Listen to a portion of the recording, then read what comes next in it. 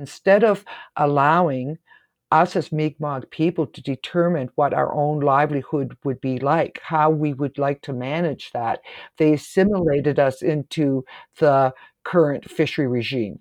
And this seems to be the pattern, rather it's fishing, rather it's forestry, rather if it's over mining, it's always trying to assimilate Indigenous people into this economic regime. It recolonizes Indigenous people, their culture, their worldview, and so forth. Welcome to the Ecopolitics Podcast. This podcast series tackles some of the big questions in the field of environmental politics for university students in Canada.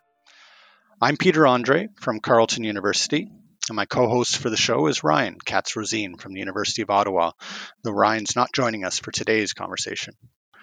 In this episode, I'll be talking with Dr. Sherry Pictou, Assistant Professor in the Faculty of Law and Management at Dalhousie University. She's the former chief of Elsitcook, a Mi'kmaq community in Nova Scotia, and her work focuses on Indigenous governance. We'll also be joined by Dr. Martha Stiegman. She's a filmmaker and assistant professor in the Faculty of Environmental and Urban Change at York University. Her community-based research and collaborative video work examines Indigenous settler treaty relations in their historic and contemporary manifestations, with particular attention to food sovereignty and justice. So this is one of two episodes in our podcast series dealing with the intersection between ecopolitics and Indigenous politics in Canada.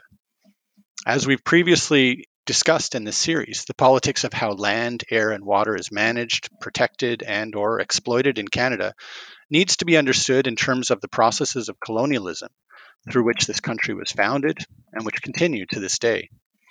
Over the last 350 years, colonial processes claimed this land and its resources for European monarchs, with settlement first by the French in the case of Canada's east coast and what are now the central provinces of Quebec and Ontario, and then for the English crown after the Battle of Quebec of 1775. Colonial processes also implicated the original inhabitants of these lands, Indigenous peoples who live from time immemorial from coast to coast to coast in what is now Canada. Like the trees and beavers that became resources for colonial powers, Indigenous people have been exploited through these colonial experiences, and we'll be getting into some of the details of those experiences today. At the same time, Indigenous people like the Mi'kmaq community that Sherry comes from have participated in ongoing resistance to the colonial project, asserting their rights and responsibilities for their traditional territories. Today, we see ongoing acts of resistance and resurgence in these communities across Canada, which have direct implications for environmental politics. Our two guests today know each other well and have worked together for a number of years. Sherry Pictou is former chief of the community of Elsitcook in the Mi'kmaq territories on Canada's east coast known as Mi'kma'ki. Elsitcook is known in English as Bear River First Nation, and it's located near the town of Digby in Nova Scotia. Martha undertook her PhD research examining the fisheries on Canada's east coast, focusing in particular on Indigenous settler relations in that context. As part of that work, Martha made films, two of which were developed in close partnership with Sherry, In Defense of Our Treaties, and the more recent film, We Story the Land. Today's podcast will build on the stories presented in those two films, so we encourage listeners to watch them first. We'll focus on what these films have to share for students studying environmental politics in Canada today. Sherry, most of the listeners to this podcast will have recently watched two films that you and Martha worked on together, In Defense of Our Treaties and We Story the Land. I'd like to start our conversation today with the backstory behind these films. How has settler colonialism in Mi'kma'ki been experienced by your people, the Mi'kmaq? And how does that set the context for the stories of both resistance and renewal presented in these films? I know there's likely a lot to say on this question, much of which is very painful to your people. But what are the big themes that you would raise about the Mi'kmaq colonial experience for our listeners that set the backdrop for these films? This is a very powerful question and one that cannot be summed up quite easily. So I'm just going to try my best here to sum up like 500 years of colonialism that's still going on. But Basically, prior to those films, Indigenous people in Canada were considered wards of the state up until 1960 when they received the right to vote. So they had no political rights, no voting rights, and very much their bodies were colonized, if you will, by just having them designated wards of state. And I think even like in the late 1930s, we disappear out of politics altogether. And you can find Department of Indian Affairs reports in the Department of Mines and Energy, as opposed to today it's called Indigenous Affairs. So there's all that backdrop, and to add to that was the imposition of Western, if you will, or non-Indigenous governance systems that was also steeped in patriarchal notions of what governance was. So it really interrupted our whole sense of being and who we were as a people. So skip ahead, particularly here in the Mi'kmaq context or the context of Mi'kmaq, we had peace and friendship treaties along with some other tribes, for lack of better terms, other nations that was involved in a confederacy known as the Wabanaki Confederacy. And these peace and friendship treaties were just that. They were peace and friendship treaties. They were not like the numbered treaties. There was no giving away of land or anything. It was actually their agreements of how to coexist. And fundamental to those treaties were that we would always be able to hunt and fish as usual. There were several treaties. 1752 was very significant, and of course, 1760 and 61 was the two treaties. Well, they're basically the same treaties, but at different times. That won us the Donald Marshall Jr. case in 1999. And think about that, 1760, 61, and 1999. Think of that gap, and that's how long it took us. And even within Canada's own judicial system, that's how long it took us to prove that we had treaty rights. So in that context, it was the treaty right to fish for a moderate livelihood. I will not get into all the specifics because there was two cases. It was the first time in history when the Supreme Court of Canada came back and qualified their initial judgment. And that's never, and really that was under the pressure of government, industry, and so forth. And in that context in 1999, and I still see it today, the underlying racism that existed really reared its ugly head. And so that was the backdrop for that first film, because about 32 out of 34 communities that signed into commercial fishing agreements that really was dictated by that overall fisheries regime. I might add that that was being privatized as well, very much like an agriculture, like these are big companies taking over the whole fishing without having to get in all to the specifics. And our community decided not to. Let's take our time and let's do this. Like, let's figure out how we want to do this. And so, in the course of taking that action, we were quickly sidelined because by then the indigenous organizations and communities that were very much focused on how, getting fishing boats, getting into the water, and so forth. And so there was very little room to discuss alternative ways of doing that. So, to make a long story short, Martha had offered us this excellent opportunity to find our voice. That film became our talking stick. Finding our voice in that first film in defense of our treaties, and in the course of the years that followed, we did a lot of experimentation, if you will, a lot of research of trying to figure out what are the Mi'kmaq concepts of our relationship with the land and waters. And we've we've participated in many projects and so forth. And that is the backdrop of what you're seeing in the second film, We Story the Land. This was now trickling down, if you will, to the youth. And there's other aspects of We Story the Land because it gave Martha and I also an opportunity to really position ourselves in terms of uh, doing uh, doing research almost as a treaty relation, if you will.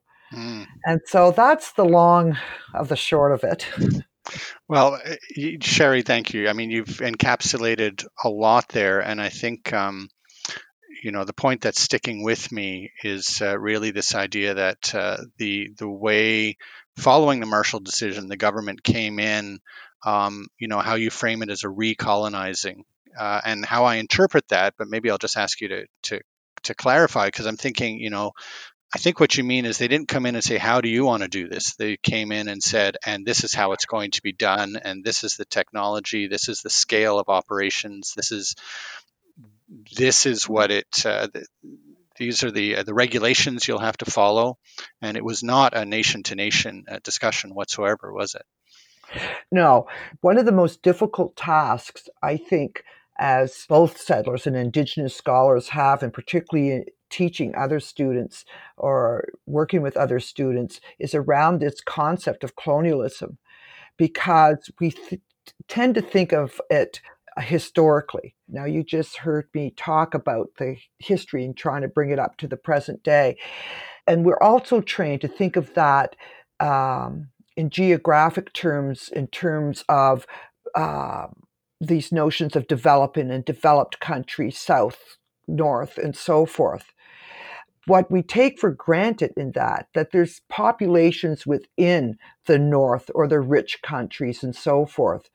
And that's why colonialism, you will hear Indigenous scholars speak about ongoing colonialism. And it's a very difficult concept for students to grasp because we're trained to think of this in developed and non-developed. And I have such a rough time with that because you're still seeing the impacts of colonialism historically, and you're still seeing these impacts of how colonialism is reinventing itself, but in modern times, so to speak. When I talk about recolonization and so forth, you have to kind of get the notion out of, uh, country to country, but what's happening within these countries. And the way I've explained it at United Nations level and so forth is that I'm from an exploiter country, but I'm exploited within an exploiter country, or something to that effect, if that makes sense. Yes, it does. It does. Sherry, you've spoken about the peace and friendship treaties and what they meant to your people, and there's a whole history of how the English Crown and then the Canadian state has not followed through on many of its treaty obligations. But I'd like to bring Martha in here, because Martha, in the second film that we're talking about today, We Story the Land, you talk about your presence as a filmmaker on that canoe trip as part of being a good treaty partner. What do you mean by that? What I actually say in the film is that I'm trying to learn how to be a good treaty partner. And I think that's really my motivation in terms of making the films that I've made with Sherry and with others. Is it's part of my learning process about learning what the spirit and intent of the treaty relationships that govern my presence on the Indigenous lands as a settler are, in the hopes that my learning journey will inspire or will help other settlers who are also learning to live in right relation with Indigenous peoples and with the land. And I'm just so humble and grateful to people like Sherry and others in Elsitcook. And also, I think I want to name Carrie Prosper, also from the Mi'kmaq Nation, who I've had the honor of working with, who I met through Sherry, to welcome me on that learning journey. And that really started working with Sherry on In Defense of Our Treaties. And in that film, we were trying to, as Sherry said, we were trying to capture the critique within Elsitcook that the leadership and the harvesters had of the treaty recognition process that had been set in motion by the Marshall Decision. The hope with Marshall had been that that would open the space for Mi'kmaq people to recover food and lifeways in a self-determined way, and that process would be able to, in turn, fuel and feed into a larger process of decolonization. But as Sherry said, that's not what happened. The state insisted on shoehorning Mi'kmaq people into a fishing industry that was regulated on terms that went against their cultural and spiritual values, that undermined instead of recognized their treaty rights, and that they fear, all the money that went along with those deals will go towards, will be taken away from any kind of eventual treaty settlement that's reached. A great deal of focus for me in terms of the learning that I was doing and the critique that was being articulated in Elsik was at the level of political economy, right? How is neoliberalism intersecting with settler colonialism to overdetermine the expression of Indigenous rights? How is the politics of recognition, as Glenn Couthard names it, how is that playing out in Mi'kma'ki? And by that, I mean, how is the state insisting on, quote unquote, recognizing treaty rights in ways that funnel into, that are on the state's terms, that feed into process of neoliberal capitalism. I think that's really important for settler people to understand if we're going to stand in solidarity with Indigenous communities and if we're going to try to find common ground.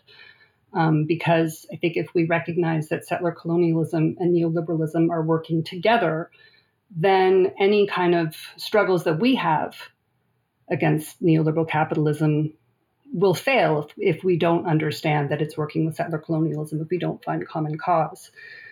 As my learning deepened, I realized that there was more to being a treaty partner than simply advocating for policy change or for advocating for the political space for Indigenous communities to express their rights on their own terms. We think about Indigenous people, we think about Mi'kmaq people as having treaty rights.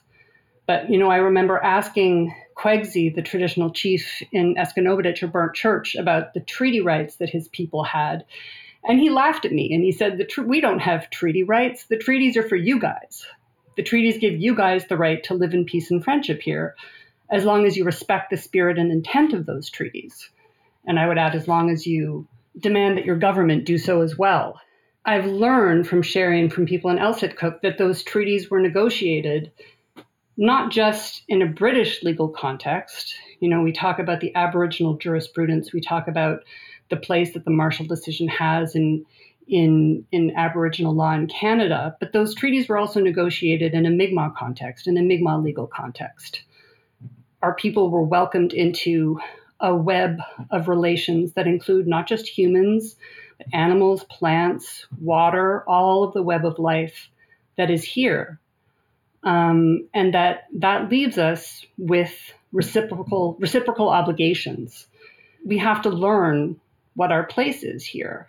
As I think Harold Johnson puts it in Two Nations, One Family, talking about the treaty process in Cree territory, he says that something to the effect of, we hoped that in welcoming you here, you would learn from us what it means to live here. And as a white person who was born at the apex of neoliberal capitalism, there are not a lot of tools in my cultural context to help me to understand that. I have to learn how to live in relation. I think we have to learn how to live relationally. And that's really what I was doing in that second film, in We Story the Land. Thank you, Martha. There's a lot to think about in everything you've just said, and I'm going to follow up on some of those points in a second. I would like to turn it back to Sherry for a minute to, you both articulated how the response to the Marshall Decision by the Canadian government, specifically in relation to the lobster fishery in Elsik, was to want to impose a new colonial regime, or renewed colonial regime. And as I recall, your community, Sherry, said no in various ways. And I wonder if you can tell me a bit about how within your own community and traditions, what have been the efforts to establish or reestablish a fishery that fits within Mi'kmaq cultural acceptance? This is a real difficult question to answer. I think learning, there's been a lot of learning and relearning. Um, and there's been some disappointments. It's like one step forward, 10 back, one step forward, 10 back. But what had happened is we were outside of earning any livelihood. But we kept a food fishery going. And I even hate using those terms because there's a food fishery case and there's a commercial case. And that's in essence how livelihood has been determined for us, that you either participate in the food fishery and you don't sell that fish, or you participate in the commercial fishery, albeit you have to do it on our terms.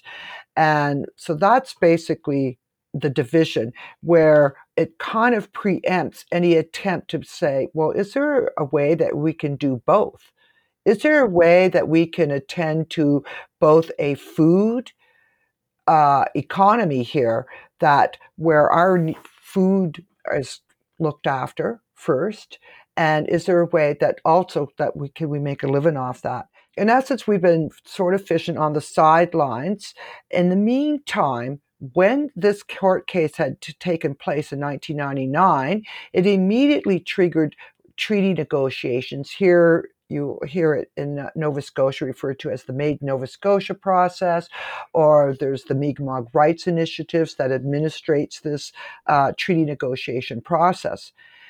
But what had happened, it wasn't until 2013 until the Mi'kmaq chiefs filed a court application forcing the federal government to get a mandate to negotiate this.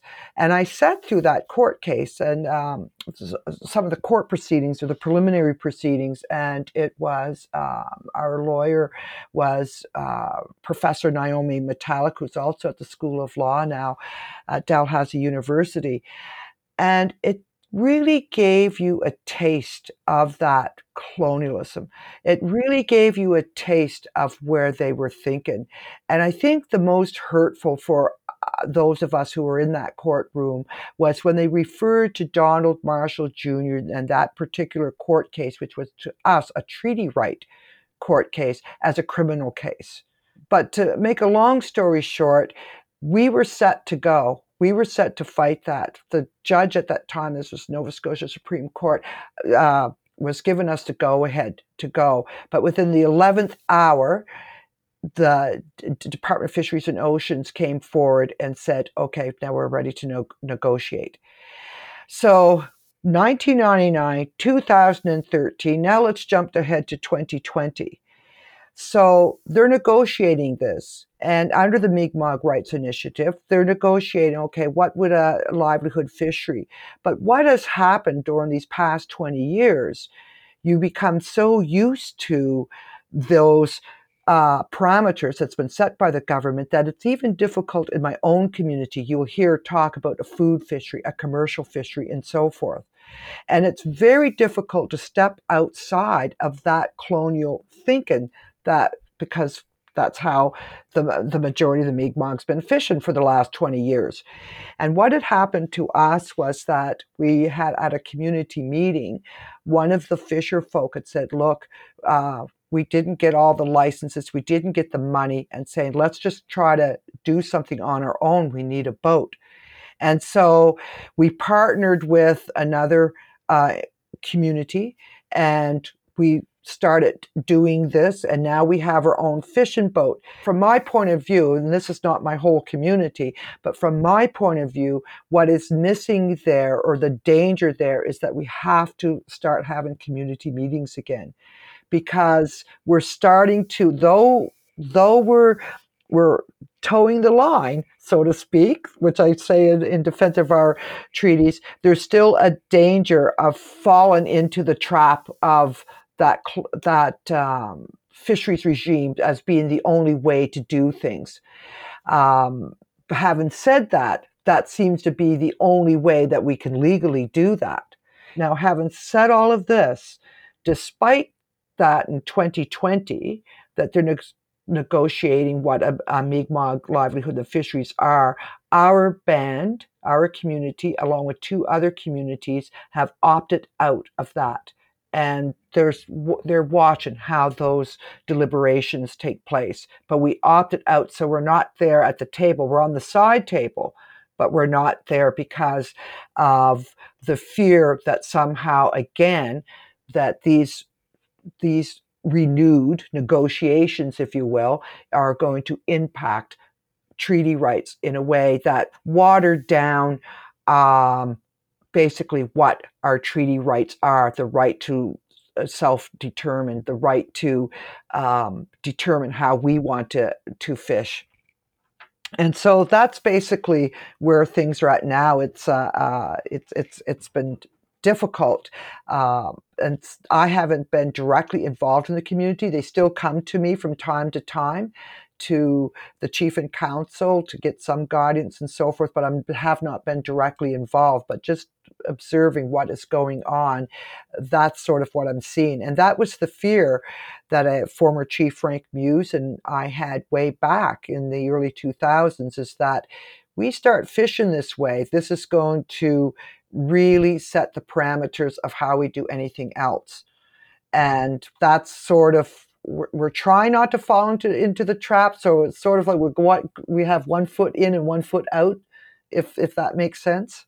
Yes, it does make a lot of sense. And what you've been describing, I think, is so useful for our listeners to understand the insidiousness of the colonial project, that, as you say, just the time lags of 20 years, how assumptions made by the state, the colonial state, can get internalized in your community as people are they're trying to get by, and they want to get fish for their families, and so they start working in certain ways and using certain language that is promoted by the state, and I can just see I can see what you're talking about. Martha, as part of your PhD work at Concordia University, and alongside the film we've been talking about, In Defense of Our Treaties, you also made other films on the plight of small-scale fishermen, such as the longline fishermen of Nova Scotia, in the face of the forces of economic globalization, or what you described earlier as neoliberalism. In the film In Defense of Our Treaties, we also get some hints through the narrative of the shared struggles between small-scale lobster fishermen and the lobster harvesters of Elsitcook. What do you see as the parallels as well as the distinctions when it comes to the challenges facing these two groups in the context of the larger forces at work on this planet in the early decades of the 21st century? In the decade before the Marshall Decision came down in the 1990s, there was a huge kind of tooth and nail struggle in non-native fishing communities against the privatization of the fisheries. The Department of Fisheries was trying to impose an individual transferable quota system onto the small-scale fishery. And I won't get into the details of that other than to just say that it was it's a neoliberal model of fisheries management that literally privatizes the fish, and is designed to consolidate the industry, to consolidate the takeover of large companies. And so in that, there was every office of DFO in Nova Scotia had been occupied. In Digby, there had been a march of 3,000 out of the 5,000 people who live in Digby had marched in the streets to protest this. But, the apartheid regime in rural Canada was so complete that people in Elsitcook who shop for groceries in Digby didn't know about these struggles that were happening in the very fishing industry that they were being assimilated into through the quote unquote recognition of their treaty rights. But out of that movement out of those struggles had come this movement for community-based fishery management, this kind of small and mighty movement. And I had the chance to meet people who had been involved in that, as well as people from Mi'kmaq fishing communities, just a couple of years after Marshall came down. And it felt to me as though the stars were just fading from people's eyes. The hope had been that if this movement for community-based management could find common cause and unite with Mi'kmaq communities whose newly recognized treaty rights gave them a much stronger position from which to advocate for, local management, for a much stronger conservation ethic and fisheries management, that if those two groups could come together, that they could somehow, they could be the wedge in the dam against the privatization of the fisheries, that it could begin a process of really sort of putting in place a different vision. And I don't want, in saying that, I don't want to underplay the incredible racist violence and backlash that happened in rural Nova Scotia in the wake of the Marshall decision. And a lot of credit is due to former Chief Frank Muse in terms of the kind of peace-building process that he and other fishing leaders engaged in to calm those waters. But I think, the DFO saw the danger in that kind of alliance, in those two groups coming together, and they did everything in their power to negotiate separately and to keep those groups separately. But, there was, at least in Elsipogtog, a lot of very interesting sort of cross-cultural learning that was happening. And Sherry could speak more eloquently to this than I, but, from the Elsipogtog perspective, it was about learning about the neoliberal transformations that were happening in this industry. But non-native fishing leaders told me about how, they didn't see fish as food anymore. They saw fish as a commodity that they were chasing, and how the model of community-based management in Bear River was much stronger, that there was a much deeper level of community accountability and so on. So there was a lot there that could have been built on, and that did continue to be built on in that area.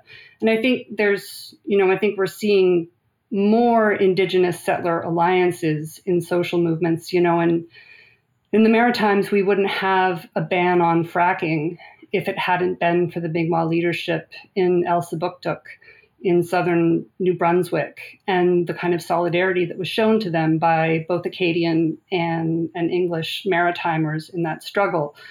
And we're starting to see more and more of these alliances, not just in the climate justice movement, also in the food movement. But these are also, they're difficult conversations to have, because it means that we as settlers in these movements also have to recognize that, we have complicity in this colonial project, and that the way that the agenda of our movements has been set it's not just about inclusion, it's about changing the agenda, because we've really excluded our Indigenous neighbors in ways that have continued the colonial project. And so there's, a lot of alliances that can be made, but there's a lot of learning and a lot of power giving up that needs to happen in order for that to happen successfully. Sherry, I know that you bring a feminist angle to your work when it comes to thinking about the challenges facing Indigenous communities in Canada and how they can be responded to from a governance perspective. I also understand that you're connected through movements like La Via Campesina with small-scale food producers and fisherfolk from around the world. How do you see the parallels and distinctions between the challenges facing community-based food harvesters around the world and those of the Mi'kmaq people? Yes, this is a real deep question. When I saw that, I thought, how do I respond to that? Because there's so many layers. First of all, let me just speak a little bit from an Indigenous feminist perspective. That number one, the treaty rights that we win in the court cases is to do with natural resources, a lot of them. And those are predominantly male-driven sectors. So there's an automatic exclusion of Indigenous women from the outset. Having said that, I think you're seeing Indigenous women take the lead in terms of protecting our natural resources, sources of food, land, and water. Some of the parallels that I see globally, I haven't worked with the World Forum of Fisher Peoples for a while, and that was my connection to La Via Campesina for a few years now. But some of that work, what always stood out to me was that you're dealing with the poorest of the poor. And their technology, their technical ability to access resources is very small, and in some places in the world, very crude. And I don't understand then why is this mega neoliberal economic development model being imposed on the poor. So, what happens, there's a tremendous amount of pressure on Indigenous people, small scale producers around the world to scale up to mass production. And it still happens, even though we look at the mess we are in now with the current pandemic. Look at the mess we are in with climate change. And that is a fundamental parallel. And what is the basis of that parallel around the world with poor people, small scale producers, and so forth? Um, and I should qualify what I mean by poor. I don't necessarily mean that poor by those global economic standards, but poor by that they're being displaced by those economic standards. They're being displaced by even legal apparatuses that seem to uphold economic, commercial, or neoliberal notions of economic development as opposed to the fundamental human rights of people around the world. And though that is the fundamental parallel that I see, that we are in this global economy, and that seems to be that seems to be the only way. And in the process of that, we're missing the very critical analysis of how that very economic development model is displacing people and displacing people at an alarming rate, not to mention the environmental degradation that type of mega economic development causes. So that's the only way, in plain English, that I can kind of say that. Once again, you've summarized a lot of really important developments there, and it is really. I think it's important for students listening to this and listeners to connect what's happening here within Canada. What I'm sure they're thinking about in their other courses as they think about sort of quote unquote development in various parts of the world, and what this all means for how we, as increasingly a globalized culture, are exporting these models into all kinds of contexts and displacing, as you say, people, and disrupting long-standing relationships between people and their environments. Martha, in We Story the Land, we see the efforts of Elsett Cook to renew its traditional canoe routes. And its relations to that land and those waters. And as a filmmaker, you were able to experience the trip in its entirety. Can you talk with us a bit about the politics behind the trip, which crossed from quote unquote reserve land and waters through what are now private lands and waters now designated as either provincial or national parks in Nova Scotia? And following that, I wonder if you can tell us a bit about what it meant as a treaty partner with the Mi'kmaq. What were your takeaways from that experience? Sure. I mean, I think there's two different ways that I could answer that question in terms of what the politics of the trips were, or was rather. One is on the level of process, and the other is on the level of the political significance of the trip itself. I think in terms of the process of making the film and of doing the project, which was very important for both Sherry and myself, it started with us approaching the community and saying, hey, we did In Defense. Do you want to do another project together? And Sherry and myself, talked to different community leaders and to different harvesters in the community to try to figure out or try to learn what efforts were underway that this kind of project might be able to amplify. And all roads led to Councillor Carol Ann Potter and the Seven Paddles Project in the community, which is very much part of larger efforts within Elsett Cook to recover Nduglumuk. Nduglumuk translates roughly as taking what you need. It's about the ability to provide for oneself and one's community in a sustainable way, but in a way that recognizes community as not just a human community, but that web of relations that I and Sherry were both talking about earlier. So, there's been lots of effort within Elsipogtog to recover this. There had been efforts to do some stream restoration work in and around the reserve, and then there had been this very important and significant canoe trip from Elsipogtog all the way to Kejimkujik, which I believe was a 6-day trip. And Kejimkujik is an incredibly significant cultural site for the Mi'kmaq. There are petroglyphs there. There's a burial ground there. It's a traditional place. So that had been really powerful. Carol Ann was interested in having an experience where the youth could be a part of that. You should also say that part of the Seven Paddles idea is also to establish perhaps ecotourism lodges along some of these routes. But before doing that, Carol Ann was really wanting to build a reflective space in the community to strengthen what she called the spirit of the project. And so that was really what that trip was about and what the process of making the film with people in the community was about. And I think I understood that in certain ways, but, Carol Ann in the film, she talks about how, the Mi'kmaq belong to the land, how they're the blood running through the veins, the river running through the streams, and that in healing the land, they're healing themselves. Sherry talks about how you reconnect to the land, you reconnect to yourself, you learn to respect the land, you learn to respect yourself.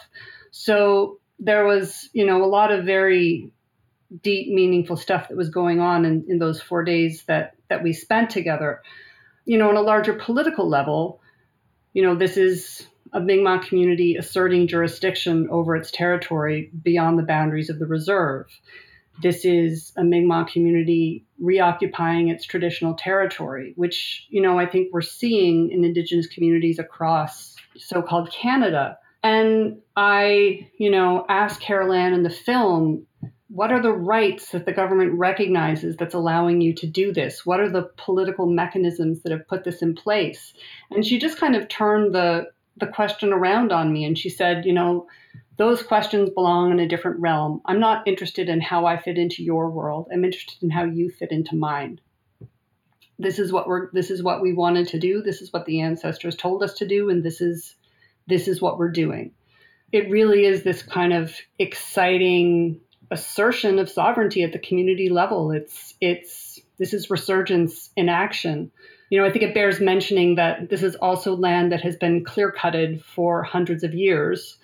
This is not quote unquote valuable land in the eyes of the Crown. If the Trans Mountain Pipeline was slated to go across this territory, it would be a very different story. Regardless, there's a lot of very significant weight to this move, not only for Elsipogtog, but for also other Indigenous communities who are learning from this experience. I think you've explained it really well, Martha, how important this was for the community as a viewer watching the film, and especially coming after having just watched In Defense of Our Treaties. I got a bit of a sense of how important this is for the community in terms of its, as you say, kind of from a healing perspective, from a self-determination perspective, from a resurgence, a revitalization. Sherry, I want to pass it to you. What do you think the importance of that trip was, and what was just presented in that film? And I wonder if you can also tell us, I think that's been a couple of years ago now, has anything happened since to kind of further down this path? Yeah, that's a very interesting question. Regardless of what is happening or not happening, I first want to say that I've always conveyed this to Martha, that she's helping us witness a point in time. And I think it's very important because at some point, I think the younger generation will be asking, how did we get to the place that we're getting? And they will either have the tools or they won't. And I think the We Story the Land was very much about witnessing um, a regeneration, renewal, resurgence, if you will, of that close connection. It comes out quite strongly in the film that, that either I don't think Martha and I could have anticipated the way that it did. And so there's this witnessing now that we can pass on to the next generation. And I think the plan was, initially we were going to get back into what we call here, like we have a long history of guiding like sports fishermen and hunters and so forth, and that's taken on a different dynamic now because of that film. It's not just hunting and it's not just fishing. It's about what is your relationship with the land and the waters. I'm not sure exactly what will come next, but I know that canoe trip has really encapsulated what this community is about outside of those formal treaty negotiations, if that makes sense. And we just had one of the elders pass away, who is a very strong matriarch in particularly with moose hunting and so forth. But we just had her pass away, and there's an elder Pat, and in that film she talks about how being uh, out on the land. I'm sorry, a little bit emotional here. Out on the land, it's our freedom. And that was a take home from that. And I do think that there are, in my discussions with the chief and so forth, there is some move towards of how can we, turn this into a critical part of not only adult learning, but the education system to some extent. Well, first off, I'm sorry to hear about the loss of Elder Pat for your community, and but I think the film, as you say, it does bear witness to that. We get hints of the intergenerational transfer that's happening between people like Elder Pat talking about their experiences on the land and their why it's so important for them culturally, and then the youth who are also presented in the film talking about what that experience means for them, and I I can imagine that it's going to have an ongoing legacy for the community. We've spent almost an hour together, and so I think it's about time to wrap up. And I just want to thank you both for it's been a wide ranging conversation. I'm trying to put it all together in my head, but it's the I think Sherry, you really uh, explained well what the ongoing colonial processes look like for the Mi'kmaq people, and similar things are happening with Indigenous people across the country. And then you've also kind of made the parallels with small scale fisher folk around the world, and communities that are struggling with um, this neoliberal globalization. And Martha, you've also kind of brought in the larger processes at work here that I think for students in these courses who are trying to understand, the global environmental crisis, it very much has economic and political roots. It's got a history in relationships between people and between people and land that go back hundreds of years, and there are ongoing processes today, notwithstanding the many efforts to develop a more sustainable planet, in which those exploitative processes continue and really need to be challenged. And then what I really take from these films and from our discussion today is how that challenge is happening. It's been happening all along. It's been happening for hundreds of years, and it continues today. And it's really exciting to see in these films the critical challenging of the colonial project, the patriarchal uh, frames through which the Western world has kind of been thinking about people and nature, and the resurgence that we're seeing as as your community reconnects with itself and with its own places and stories the land. And Martha, for you as a non-Indigenous settler, the kind of uh, treaty partner you're trying to become, I think, is a great model for many of the non-Indigenous students who might be listening to this and thinking about, the next steps that they might take in working in this area. So before we end, I want to give you each a chance if there's anything else that you want to say to help students to watching and trying to understand these films, or any final thoughts you have related to the discussions of today. And I'll turn it first to you, Martha. When I finished In Defense of Our Treaties, former Chief Frank Muse gifted me with an eagle feather. And I was overwhelmed and very grateful. And he kind of smiled at me and he said, "Careful, this story comes with a lot of responsibility." And so I took from that I didn't get to walk away. I've talked a lot in this interview about the learning that I've done and the learning that settler people have to do, and how much we can take in terms of that kind of learning process from Indigenous struggles, like the kind of efforts that I've had the honor of witnessing in Elsipkook.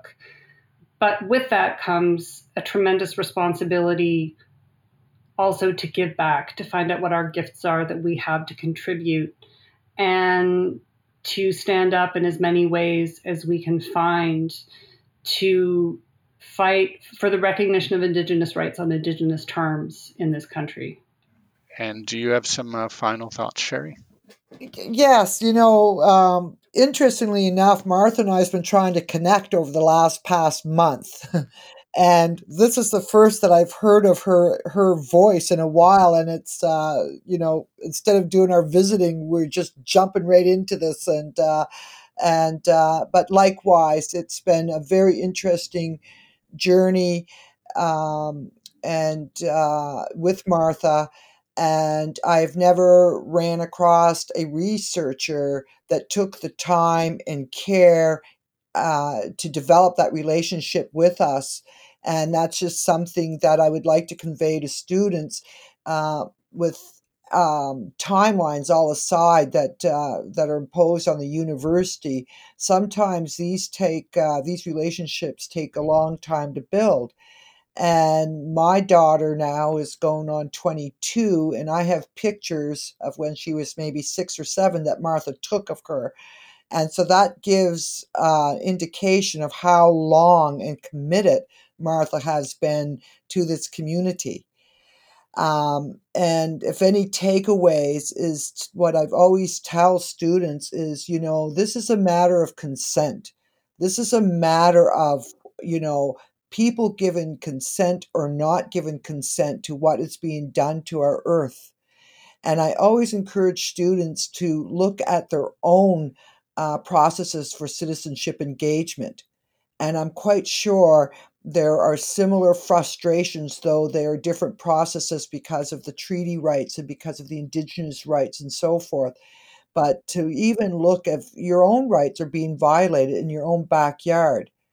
And across this country, with the neoliberal approach to economic development, I see there's very little consent, and I think that we need to pay attention to how things are construed, or how things are construed to almost manufacture consent without taking into consideration those long-term implications of the type of environmental degradation and destruction that is being done. And unfortunately, you'll see a lot of playoff between jobs and the environment. And somehow we have to find a balance between those two. And I'm hoping in, the silver lining in this crazy chaotic time we are with a pandemic, that we do not go back to status quo. I think there's a lot to learn from this pandemic that maybe open up possibilities. Well, thank you both for what's been, for me, a really inspiring conversation, and I hope for the listeners as well. Wéileáil liuch to you both.